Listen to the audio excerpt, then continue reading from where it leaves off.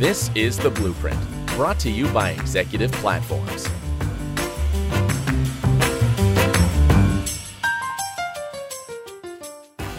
Hello again, everyone. You're listening to another episode of Executive Platform's Blueprint podcast series. My name is Jeff Mix. I'm head of content and research. My guest today is Neal Goffman. He's with Vanguard Software, which is part of Wolters Kluwer. When it comes to supply chain planning, I actually got a chance to see Neal speak with one of his clients in front of a packed audience. It was fantastic. Neal, thank you so much for joining me today. It's my pleasure, Jeff. Thank you for having me. What has changed in the world of supply chain planning based on your experience of going through this global pandemic? So since COVID has started, many things have changed around supply chain planning. Now, everyone within the organization has increased emphasis on the supply chain function of an organization, all the way up to the CEO. It is now recognized the importance that the supply chain has to the success and the sustainability of the company through pandemics like we've just gone through. You're having a lot of conversations with supply chain executives who are working in this space. What are some of the common things that they're bringing to you, their issues, their challenges, what they want to talk about? Yeah, what are some of the common things that supply chain executives are seeing today? Right now, they're looking for visibility. They're looking to have a greater insight to changes in the demand. They're looking to ensure they're not stocking out on items that have obviously had impact to increase lead time due to the delays from their suppliers, whether it's from China or Vietnam. There's been seeing delays all across the world. Now they understand the need and importance to get a better management and better insight and predictability to those items to ensure they're not losing sales, to ensure they're not losing customers to competitors, and they have control over those investment costs.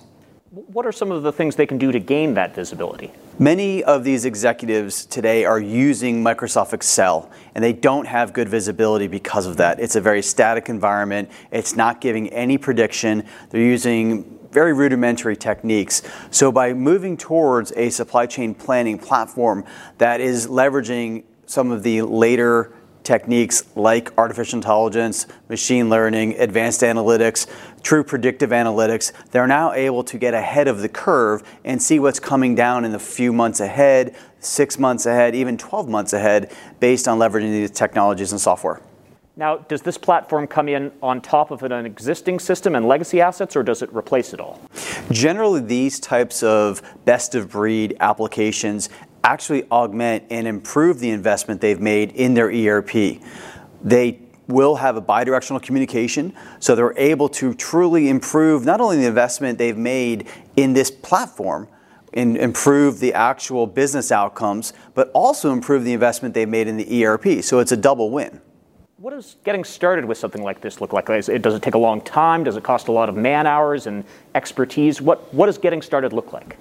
Getting started in something of this nature generally will take about a 6-month implementation on up, depending upon how mature the organization and how complex the organization is. We've been able to get some customers live with Vanguard Predictive Planning in as short as 3 to 4 months, while other larger multinational companies have taken 9 to 12 months to go live.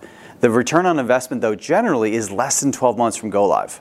Now, I know we were talking sort of in broad strokes about what this is going to allow them to do. Could you give us a specific example? You don't have to mention a company by name, but walk us through what can they do once this tool is online? Yeah, so most of our clients are seeing the ability to reduce stockouts, if not eliminate stockouts. All the while, they're able to reduce their inventory spend by average of 10%. So if a given company spends $100 million on inventories annually, the following year after going live with our software, they may only spend $90 million. So that maybe a couple $100,000 investment in the application and implementation just saved them $10 million. That's a pretty strong ROI. We've seen other organizations improve their service levels. We've seen other organizations eliminate their backlog. So the benefits really do span the spectrum as far as the business outcome improvements that we've been able to accomplish. Is there something executives should be keeping in mind when they're looking at the different options in front of them for this sort of tool, when they're talking about bringing it online? Like, are there common pitfalls to be aware of? One of the main things that executives need to keep in mind when they're looking at these types of solutions is to ensure proper executive sponsorship is consistent through the project. Many times, organizations can suffer from paralysis by analysis. They refuse to make decisions. They refuse to make changes and embrace change because this is how we've done it for 10 years. This is how we've done it at this organization always. The executives need to embrace and support change, new processes, leveraging new technologies, and ensure that their direct line management is also supporting that downline. It sounds like we're talking about change management, and I know sometimes there's pushback against new tools, new technologies. I also understand the ROI is pretty obvious how it's going to happen. Can you walk me through what the people part of this is when you're bringing this tool to a new organization and you want to make sure everyone is on the same page and that it's going to be rolled out effectively? Yeah, so the change management of this is very large. You have the typical triangle. You've got people, process, and technology. When you're leveraging a new technology, you have the ability to develop and automate new processes. That inherently will create fear and change in some of the people. Many times organizations will bring in change management specialists, though, to help with those change. For example, having an iterative process of training on the software to enable the end users to gain comfort and confidence, not just through a big bang approach, but over months of experience with the software is one technique we've seen very successful. And I suppose that's one of the reasons why the rollout you described was sort of a 6-month period, yes? Correct, that is correct. One of the reasons why the rollout is a 6-month is because we're looking to have multiple releases, enabling the users to have multiple experiences in the software, giving them the ability to digest the new functionality as it's being released throughout the project versus a typical waterfall approach where here's the software, here's your 5-day training or 5-hour training, good luck. I feel like we've covered a lot of ground. I mean, we started from supply chain planning and how this tool is making that possible.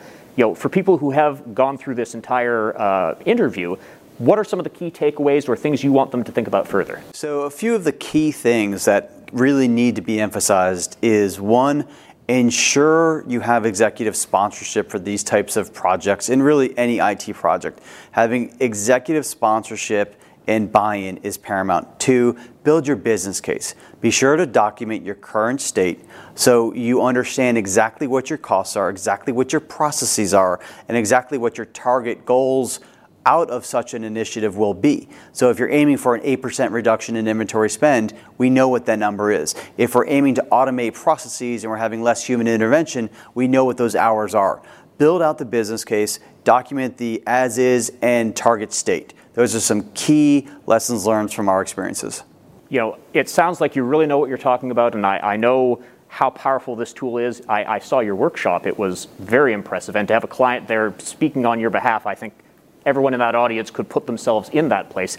If they wanted more information, if they wanted to get in touch, what's the best way to reach your organization and ask a few questions? Yeah, if organizations would like to discuss this further, they're very easily able to reach out on our website and hit contact us, request a demo, or even go on to the online chat, which is vanguardsw.com is the website, and it's going to be now part of the wolterskluwer.com website as well. They can also reach out to us on LinkedIn, myself included. Go out and search for Neal Goffman, ping me on LinkedIn, happy to respond. Again, I wish I'd had a camera with me when you did that workshop. It was very persuasive, and I think there's a lot of great content around the topic of supply chain planning, how it is changing. I mean, I appreciate we were talking about a piece of software, but you don't really have to sell it. It sort of sells itself. So thank you so much for being with me today, Neal. My pleasure, Jeff. Thank you very much. You've been listening to another episode of Executive Platform's Blueprint podcast series. I've been Jeff Mix. Let's do it again soon.